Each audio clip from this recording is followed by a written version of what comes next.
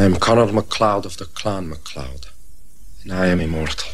Looking for a dead guy named Nash. You talk funny, Nash. Where are you from? Lots of different places. I am Juan Sanchez Villalobos Ramirez, Chief Metallurgist to King Charles V of Spain. Everybody's got their problems.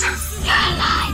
Why didn't you die? Hey, it's a kind of magic. Hi, I'm Candy. Of course you are.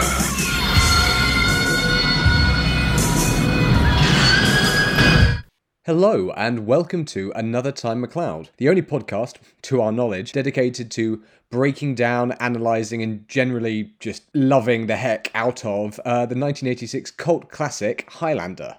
I'm your host, Rob Wallace, and as always I'm joined by my kinsman, Mr. Rob Daniel. And as always, it is a heck of a pleasure to be here. And for this episode, and hopefully the next, we are joined by Mark and Elaine Gregerson of the Honeymoon Period podcast. Hiya. Hello. Well, thank you. It's great to have you back. Oh, we're absolutely delighted to come back. Although a lot of pressure, because we've listened to all the other episodes and the guests that you've had on have been absolutely fantastic. So we're a little bit nervous coming back. We've actually done some research for once, which really is a change from our podcasts. I think that there's a good chance our research, I suspect, may overlap. I'd be very surprised if you went the same methods I did, but yeah. Right. Well, now I'm really intrigued. Well, in this episode, we will be looking at the time code between 51 minutes and 58 seconds and 53 minutes and 8 seconds. And in this episode, Ramirez educates Connor on his nemesis, the Kurgan. And well, let's dive in. Yeah, let's talk about a Russian madman, which seems quite apt as we are recording on the day that Russia has invaded Ukraine under the orders of Vladimir Putin. So let's escape into Highlander. Highlander's fantastic for all sorts of things, isn't it? And whatever's going on in the world, you can put Highlander on and feel a little bit better. Yes, that's right.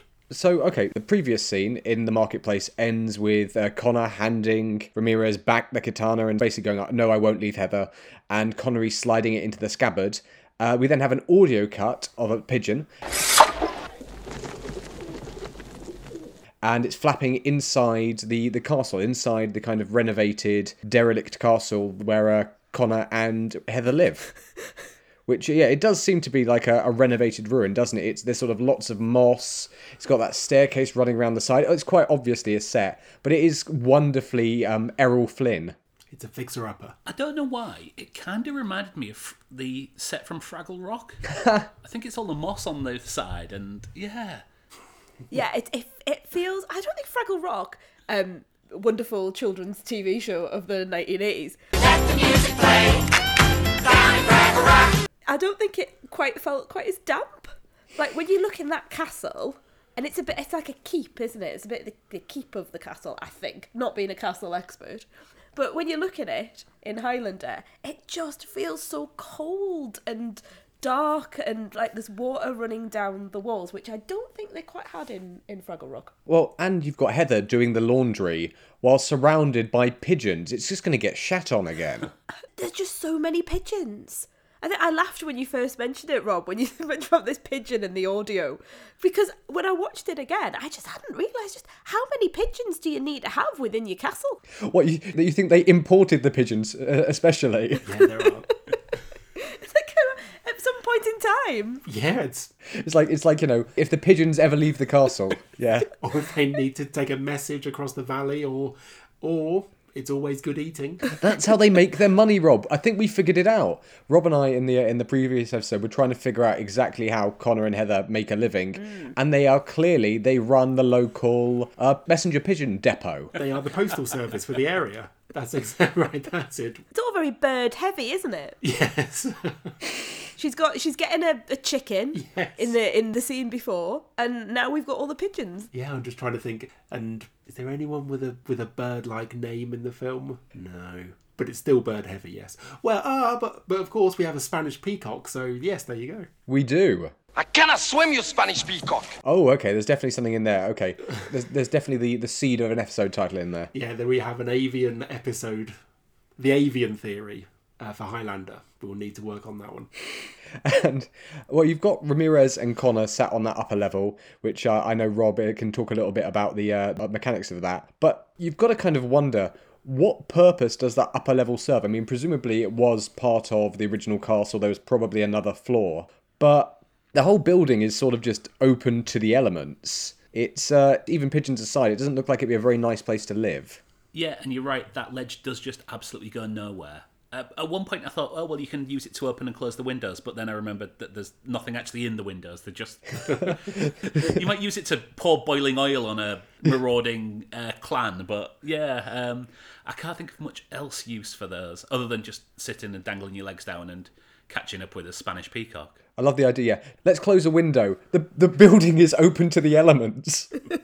We should put windows in, though. I keep forgetting to do that. I reckon that when Connor and Heather, as blissfully happy as they are, inevitably are going to have a row at some point. When they do row, one of them goes and sits up there and sulks until the row blows over. Oh, it's Connor sulks. It's definitely Connor who sulks. Yeah, it is Connor who sulks. He goes up there and sulks after they've had a row. It does look fun, though. Yes, it does. So she has to lure him back down by, promising him pie and ale. Yes. If you come back down, Connor, you can have pie and ale. Can I have lots of it? If you want. Well, that thought about it looking fun. So Sean Connery and Christopher Lambert were both really rather annoyed that they had to go up there to film the scene because it was a breakaway set. And later we will see the set just begin to crumble, which is all obviously planned. But yes, apparently they weren't very happy sitting on something that was designed to just collapse and fall 30 feet. Funny that. Yeah, indeed. But they went up there and did it anyway. But I thought it's, again, just one of those things because it starts off with that wonderful crane shot up to them. And it's like, well, they could be sitting at that table where, as we'll get to in the next episode, Ramirez and Heather are just having a drink. But no, it's better if we get the crane shot up. So therefore, can you go and sit up on the breakaway set, please? Yeah. Well, I think partly it's because it positions them as being separate from Heather again. Yeah. I was thinking exactly the same thing. I was thinking there's no real need for them to be up so high and, sat with the furs on and legs dangling down. There's no real need for it because, like you say, you've got all this set beneath them with the table and Heather pottering away underneath. But that lovely sweeping shot all the way up, it's just lovely. Yeah, it is, isn't it? It is like Connor is a child and he's got his friend round for lunch. It is like Heather's the mum doing all the tidying up downstairs. Yeah. But I suppose it's also one of those things where it's like, that's where Ramirez first begins to explain exactly who the Kurgan is to Connor. That's also, of course, the place where Ramirez is going to meet his end at the hand of the Kurgan. So maybe foreshadowing a bit there as well. I know we've said this is quite obviously a set, but I think the lighting in this shot is absolutely stunning with sort of the light coming in through the fake windows. It just looks absolutely amazing on sort of a HD transfer on your Netflix nowadays. It does sort of show the set for what it is, but it does just look absolutely beautiful. You really get the feel of it being foggy Highland morning. Yeah, indeed, definitely. The sets in this film, I mean, so the New York set for Connor's apartment is absolutely wonderful, even though it's quite impractical. I mean, who has a sofa that long? But also here, it's like, again, it's just another great set that they've built. And again, we've talked about it in the past, but just that very, very tactile nature of Highlander and these being real spaces, even the sets, just adds to that specialness that the film has. So yeah, and in this you've got Ramirez introducing or sort of explaining to Connor who the Kurgan is because Connor's already encountered him. He kind of says, well, when we first met, you felt ill. When we first met, you felt ill, remember? That wasn't the first time you felt that sensation, was it? No. And then gets him to remember when the MacLeod fought the Frasers and a Black Knight. And as soon as he says that, you have the cut. You've got the flashback, the very abrupt flashback to the Kurgan running him through. When the MacLeods fought the Frasers and a Black Knight, I felt it then. Only it was different, more painful. So when he goes, I felt it then, only it was different, more painful. It's like, well, yes, you got stabbed that time. Yeah, I think sometimes think, oh, it's an exposition time, isn't it? Here we are a little bit exposition, but I think it's done really deftly. It's not too heavy, it's nice and light. The cutback reminds us of what happened. We don't need to dwell on it too much, but we get this little bit of insight into where the Kurgans came from. Yeah, and in this we can kind of, I guess, presume that the Kurgan led Ramirez to Connor. But you've kind of got to wonder how. Because how was Ramirez able to find Connor first? This is, 5 years later, and the Kurgan ran him through and then just disappears for 5 years. And Ramirez has enough time to, track Connor down and train him before the Kurgan turns up, which in the next scene, which we'll discuss. Yeah, there's a lot to unpack, isn't there? I know you've done that on previous episodes of thinking about the timeline and thinking about why Connor is so special. And I know you've spoken on previous episodes about that, the training and the training montage, and how he quite swiftly overtakes, or at least matches, Ramirez. And there's this lovely, like we talked about, the kinsmanship, this idea of brother coming through. But it is like, why is Connor so special? How does Kurgan know that Connor's special? It's a really interesting thing to think about. Yes, my personal theory in terms of the delay is that the Kurgan obviously took a long time to get up after being dogpiled by that bunch of Scots. If you've ever played rugby and you've really been taken out and you're just kind of lying there, yeah, like that, only 5 years. Yeah, like a 5-year winding. It's like that.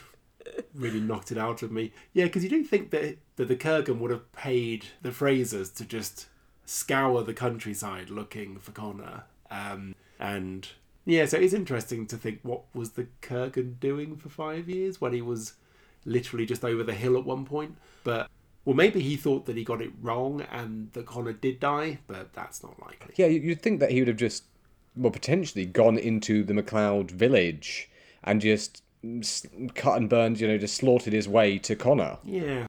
And then obviously we have this lovely transition to the mountains, with Ramirez and Connor, riding at a distance. In the version that I've seen, you can't tell whether or not it's Lambert and Connery, which suggests, do you think Lambert does most of his own riding in this? I didn't notice any. I just thought that it was them. But then, having said that, it's only on the previous episodes where you've talked about sort of the stunt doubles on top of the hills when they're doing the training and the swords flying about in the air right up high, that it dawned on me that it wasn't Christopher Lambert. So there was someone wearing a wig. So I might not be the best person to work that out, but I just thought, there they are on a horse. Christopher Lambert feels like the sort of man that just rides around a horse most of the time. That's true. I think, he might well have been in a horse. This isn't The Revenant. He might well have been on a horse in Tarzan, Lord of Greystoke. I feel like that's the thing that would have happened. Yeah. Yeah. I think if Christopher Lambert was prepared to use a sword in this film, he was also prepared to get onto a horse at some point. Myopia be damned. Can we assume that this was the first day of the ADR recordings between Christopher Lambert and Sean Connery? Because the accent seems particularly dodgy in this little bit here. I was going to ask everyone, how many R's do we think Christopher Lambert put into from when he says, "Who is the Kurgan? Where did he come from?" Who is the Kurgan? And where does he come from? It's like, that is an amazing way you've just said "from" there. It's not a Scottish way of saying it, but it's an amazing way of saying it. I found a Christopher Lambert interview recently where he talks about, apparently he'd worked with he'd worked on the Scottish accent for 4 months with a voice coach who would presumably have been the late Joan Washington. And apparently when Lambert was on set, Connery only corrected his accent once, which you got to feel may have been out of kindness. And apparently that happened in the scene when they were filming in the tower. Yes. Apparently Sean Connery corrected him on one word, and he was just very, very, very kind with it. Oh. Yeah, I think he was. I can't do it. I can't be correcting every single word. Can't do it every single time. But jumping from a French accent to a Scottish accent, I mean, that is a big ask of anyone, no matter how great the actor. Maybe that was the first day then, and he was after that. He was kind of like, "Nah, sod it, I'll just let it pass." It does feel like, in trying to correct Lambert's pronunciation, we are back in "twould that it were so simple" territory. That That is such a deep cut to a Coen Brothers film that no one really saw, but that's really interesting. All right, let's try this. Your line, just say it as I say it. Say your line exactly as I'm about to, just as I'm about to do. Sure, okay. Would that it were so simple. Do you want to say which one it's from, Rob? God, the name of it's gone out of my head. It's from Hail Caesar. It's the scene with Alden Ehrenreich and Ralph Fiennes. Of course. Wow, look at that. I asked you to say the name of the film. Would that it were so simple. Oh. I'll get my coat. Although I have to pick up, there is one part of the scene where they're on the horse where I didn't realise until we put the subtitles on today that Sean Connery isn't saying, so I go back to the line, it's something like with heart and faith and something like that, and then he says steel. With heart, faith, steel. But I thought he was saying steed, like as in horse. he makes a gesture to the horse. No, it's to the sword, honey. But it's to the sword. I just realised that today. There's so many things that watching Highlander for this podcast has really brought out of me. I'm like, I'm sure it's like heart fate because he looks up and he sort of puts his hand in the air. And then with steed, like fair steed. A steed will take me far. But no, it's not horse. Yeah, it's like with heart and faith and steed. And what do you mean by that? You're running down in your fucking horse. That's right. That is great. I'm only going to hear steed from now on, even though... It's like also, I watched this as a child. How am I knowing the word steed as like an 8-year-old? What is wrong with me? Well, you could have seen the 90s movie The Avengers, in which Ralph Fiennes played John Steed against Sean Connery's villain, Sir August de Winter. So many Ralph Fiennes references. I think you're also overestimating how old Elaine is there, or underestimating how old she is. Or you could have read Black Beauty. True. Yeah, either or. Yeah, either or. Either The Avengers or Black Beauty. It's one of the two, it has to be. I've just been looking to sample Sean Connery from that movie. Now I have my tenuous excuse. Like you ever needed an excuse, no matter how tenuous. Yeah, good luck finding a memorable quote from that. I'm not sure that... Anyway, but yes. Well, he says something about if they want weather, they'll pay me for it, damn it, or words to that effect. So it's quite good. Oh, yeah, he does. Yeah, he does, doesn't he? It's a quote that's so good, I can't remember it properly. Yeah, it is. Yeah, there is a mad quote about the weather. You will buy your weather from me. And by God, you'll pay for it. But of course, he has two of the best lines of the film in this particular scene. Mark and Elaine, did you write down any of the memorable lines that Ramirez says? I mean, are we going to get into the children fighting dogs for meat? Yes, we can do. They weren't the two that I thought. But let's get into that. Because I have a lot of questions. That is a very, very good, memorable quote, so it's all yours. So the line is, and I wrote this down word for word, for amusement, they tossed children into pits with hungry dogs to fight for meat. For amusement, they toss children into pits with hungry dogs to fight for meat. But I can't work out if the dogs are fighting each other and if the children are the meat at the end of it, or if the dogs are fighting the children. What, for meat? There's some meat down there. Yeah. Like there is a prize of like a ham or something like that, and the winner gets tossed a ham. Children fighting dogs. Let's really hope the children win there. Well, yeah. The ham. I looked at that and the grammar of it just does not sit right with me. I don't think we need for meat at the end. I think if you say with hungry dogs to fight, I think that fits better. Why put for meat on the end? I hate this line. It's like one of the bits of the film that really like just goes through me. I just hate the idea of it. I don't think it's necessarily meant as a something to warm to them. Yes. I realise it's there as a character moment. Like, oh, if you didn't like him already, you're not going to like him now. Well, the actual kind of graphic novel kind of origin story for him suggests that, well, at least as a young man, the Kurgan was more a victim of this culture than anything. Yeah. That actually he had been, treated savagely. And one of the reasons that he does himself grow up to be brutal. Well, that makes sense. Yeah, it does. Well, that takes away some of the fun of it, though. It takes away some of the fun. It's like it does. We're going to apply a psychological reasoning to the Kurgan and give him like a background of abuse. And I'm not sure I need a sympathetic background for the Kurgan. No, not at all. It's but to be honest, I'm Yeah, I'm with Elaine on I think you do need for meat at the end, because I always took it that, yeah, the dogs are fighting over each other to get to the babies because that is the meat. And Oh, I never thought they were babies. No, thanks, Rob. It's getting darker. It's getting darker. I was thinking they were like 6-7-year-old. No, because a 6-7-year-old. Well, I suppose they could put up more of a fight, and that would be more sport for the Kurgan to watch. So yeah, you're right. It's funny. I always imagined them just tossing babies in, which I think is like a kind of a cinematic Rorschach test for me. But anyway, well, that's got a bit dark. But yes, I always thought what a great character and beat, I suppose, in terms of, all right, so for sport or for fun, they would watch dogs rip children apart. So he's the bad guy then, yeah. Well, there's also the fact that, by what I can tell, and again, I'm not a historian or a sociologist, the Kurgans were, as a people, you know, they were a pastoralist culture, a semi-nomadic, but, you know, I'm kind of cribbing from my notes here, that were spread across the Russian steppes all the way to the Danube in about 3500 BC. And that they really actually end up forming the basis for a lot of the kind of proto-Indo-European culture. As in, like, you know, they provided one of the very early kind of languages.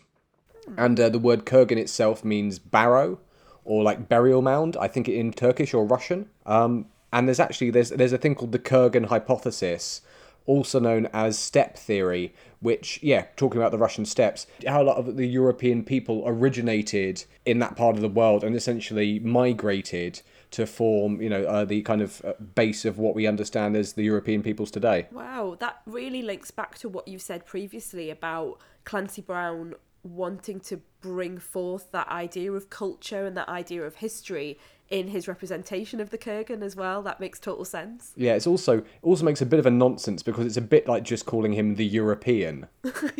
Yeah. But it's such... And if you're going to have a villain in this film called the European, he'd obviously have to be played by Christopher Lambert, so... But it's such a great word, though, Kurgan. It's like, yeah, that's a good name for a bad guy. I think there's... Yeah, Rob, you hit the exact same websites as I did. But they spread their language through war and conquest. I was reading that the reason why they migrated west was because it seemed to be that they were quite good warriors, which again ties into this scene where Ramirez describes the Kurgan as the perfect warrior, I think. He is the strongest of all the immortals. He is the perfect warrior. But yeah, they weren't just a town. I think they were like quite a large number of people. So yeah, it does seem as if they were also farmers. And there's actually a type of cattle that's named the Kurgan as well. Yeah, so lots of, yeah, it's, yes, it's the name of a breed of cattle in Russia, the Kurgan. So... I hate to think what this cow's going to look like. Yeah, I'm trying to think of a pun on moo, but anyway. According to the Highlander Origins comic for the Kurgan, he first encountered and actually fought Ramirez at the Battle of, I think it's Platai in ancient Greece. And Ramirez was on the side of the Spartan army. Now, the Spartans, if I've learned anything from, you know, the movie 300, is the Spartans were actually brutal in their treatment of infants. So it feels a bit like, you know, Ramirez pot kettle black on this one. But then you've got, obviously, Ramirez calls the Kurgan, he says that he's the strongest of all the immortals, the perfect warrior. If he wins the prize, mortal man would suffer an eternity of darkness. If he wins the prize, mortal man would suffer an eternity of darkness. Again, how does Ramirez know what the nature of the prize is? It's like, it doesn't sound as good if he says, if he wins the prize, a mortal man would suffer an eternity of darkness. I'm guessing. I think. Maybe. I've got some drawings. I left them in Spain, but look, let me tell you, I've planned this out perfectly. So, Rob, what were the lines then? Because if the one about the children in the pit, were you saying this wasn't the line that you were thinking of? No, because it's so horrible. But one of the lines we've just said, because it's such a wonderful Connery line. If he wins the prize, a mortal man would suffer an eternity of darkness. There's just so much sibilance in that line for him to chew over. So that's always one of the just one of the best lines in the movie. And the other one, of course, is, in the end, there can be only one. In the end, there can be only one. Ooh. Yes. Yeah. We did have that. We talked about that earlier. So I'm just looking at Mark going, we said that one. We definitely looked up. We looked up the script to find out exactly how many instances of there can be only one there is in the. And how many are there? And I think there's 5. Was that how many we got? Yeah, this is the 4th of 5. Yeah, because there's the first one, obviously, in the opening narration. There's the time that the Kurgan says it in the past where he almost kills Connor. And then there's the time that he says it again in the present when he almost kills Connor. And then there's this one. And then there's Lambert says it at the end of the film. And we're not counting the one in A Kind of Magic. Yeah, that's a good point. Oh, that's very... Oh, wow, that is some deep knowledge there.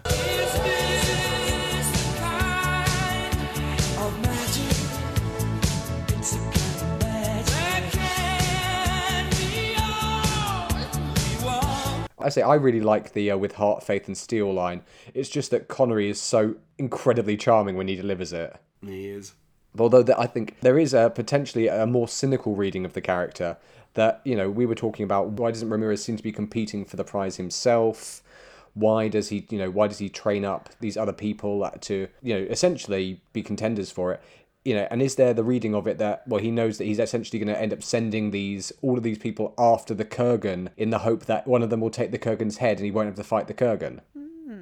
I have to admit that up until about 2 hours ago when I was watching this again, I'd always just thought, oh, well, Ramirez is getting old. And then suddenly realised he was an immortal this afternoon. And that's why that's kind of irrelevant. He wants a younger model to take over. No, he's going to live forever. That's brilliant. I don't know. I always, again, that's one of the things, isn't it? Because they do say, or Connor says in an earlier scene, if it came down to the two of us, would you take my head? If it came down to just us two, would you take my head?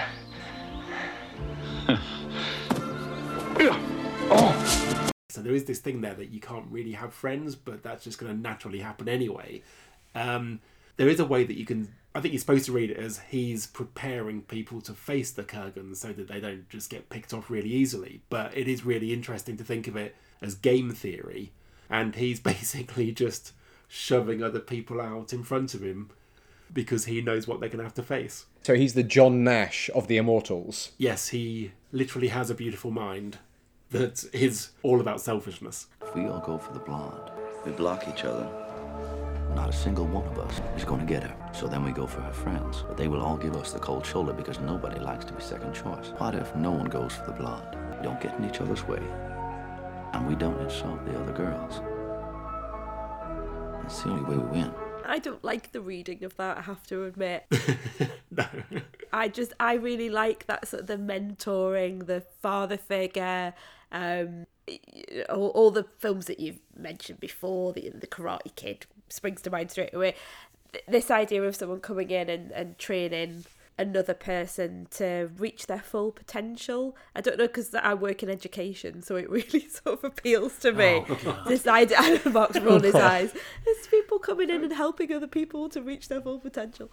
So I just really like that. And I'd hate to think of it as him trying to game it and getting rid of the Kurgan so he can eventually win the prize. I think I know I'm jumping ahead a little bit, but I think he knows there's an inevitability about it, that he knows that one day his time will come and he's trying to train these other people to be able to take on the Kurgan when he is gone. That's my sort of preferred not wanting to think about children in pits reading of the situation. I think that's also the film's reading of it as well. I don't think the film is suggesting that Ramirez is just an opportunist. Yes, I think that Rob has been very, very unfair to Ramirez there. No, I do agree. That's my deliberately cynical, probably misinterpretation of it. I think it's more like that. Again, Ramirez is thousands of years old. He, was born in ancient Egypt. He's suffered so many losses over the millennia, fought so many battles, that at this point I do think he's just looking to pass the torch. And there's a degree of that in Highlander Endgame when Connor allows Duncan to take his head, And you've got some lovely kind of, as you see it in slow motion, the blades coming through the air just before it connects with Connor's neck. You see all the flashbacks to. There's definitely a shot of Heather. I think there might be a shot of Ramirez. But yeah, the idea that after a certain point, life does lose its meaning when it's going to be infinite. And again, as we talked about in the previous scene, everybody that you know who's not an immortal will die, and you will go on. It's a happy sentiment, isn't it? Yeah. That's one of the reasons why I think the film works so well, because it does have that emotional core and that sense of melancholy to it. Yes, it's interesting to think, that I don't know if Ramirez is just kind of getting fed up with the whole thing, though.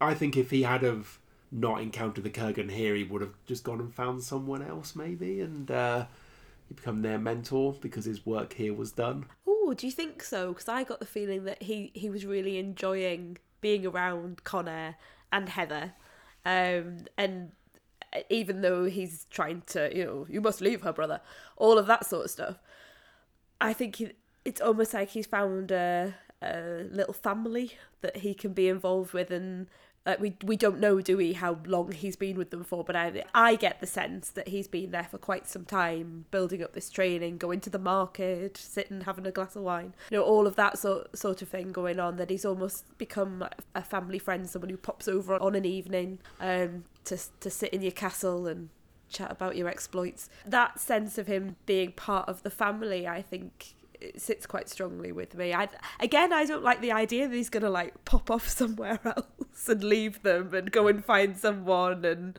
but maybe that says more about me than it does about him. I quite like the idea that he's trying to get rid of Connor so that he can try it on with Heather. Because without going forward to the next scene, there's some definite flirt in there. Oh no. We'll talk about that next, but no. I don't agree. We're now back to game theory. Go on, you need to leave her. No. Okay, you need to go fight this massive monster then. Well, we are back on game theory, aren't we? Yes. Actually, this is all beginning to add up. Okay. Now I'm beginning to doubt if Ramirez is even an immortal. And after the way he snuck up on them, there's...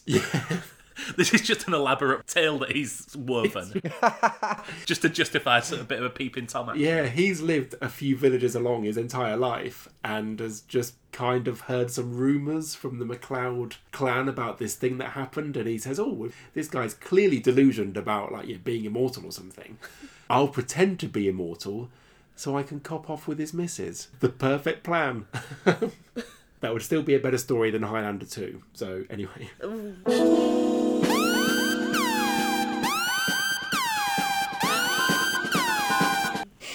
And there goes the alarm. Indeed. Because you were like, how will I find them? They're not difficult to find. Go out to the moor and just look for the castle. They're probably shagging outside it. Yeah. Well, they're not gonna shag inside it. It's full of fucking pigeons. I know, it's cold. It's cold, it's wet, and it's full of pigeons. Yeah, that's right. And moss. Oh. It's not conducive to romance. Especially if you try getting up on that ledge. I'm sorry. Yeah. Sorry, Mark's looking at me now. Get what up on that ledge? So many areas we could go from here. On that note, is there anything else to say about the scene, do we think? The only thing I wanted to say is just the beautiful Highlands again, when you think you're going to be in the castle for a while, but then you get that shot out. We're on the horse, the steed, and you just get those lovely, lovely views again. I was looking it up before I came on, and seeing where can I find, Connor and Heather's castle.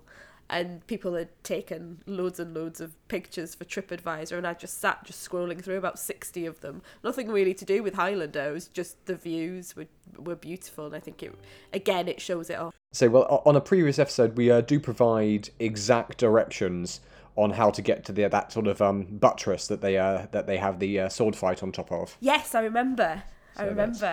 I do think the final episode of Another Time MacLeod should be recorded from there. Forget this place in London. Let's all go to the Highlands and do it. Oh, that's definitely a shout. Think of the wind.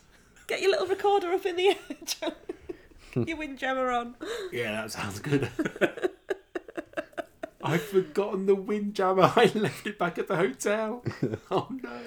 Well, is there anything else, I guess, to talk about with this scene, do we think? Nothing from us. I think that's it. And Mr. Daniel? I'm done. Okay. Well, in which case, Mark and Elaine, would you like to plug your pluggables? Well, you can find us anywhere you get your podcasts. We are the Honeymoon Period Podcast, and we're also on Twitter and Instagram at the Honeymoon Pod. Fantastic. And Mr. Daniel? If you want to follow me on Twitter, I am at Rob_A_Daniel. You can find my writing at filmstories.co.uk, lovehorror.co.uk, electric-shadows.com.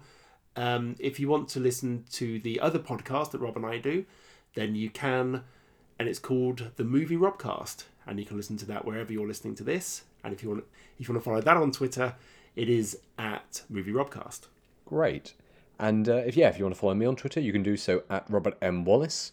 You can also find my writing at Of All the Film Sites, www.ofallthefilmsites.com. If you want to follow this podcast on Twitter, Another Time McLeod, you can do so at McLeod Time. And if you want to drop us an email, if you've got any feedback, or you like to, you're thinking you might want a guest, or you can reach us at whowantstopodforever@gmail.com. Thank you again, Mark and Elaine, for joining us, and we're really happy to say that you should be sticking around for the next step. We are. That's brilliant. And thank you, Mr. Daniel. And thank you as always. And thank you very much for listening. We hope you'll join us again next week. And until then, all that's left to say is... Another time, McLeod! Another time,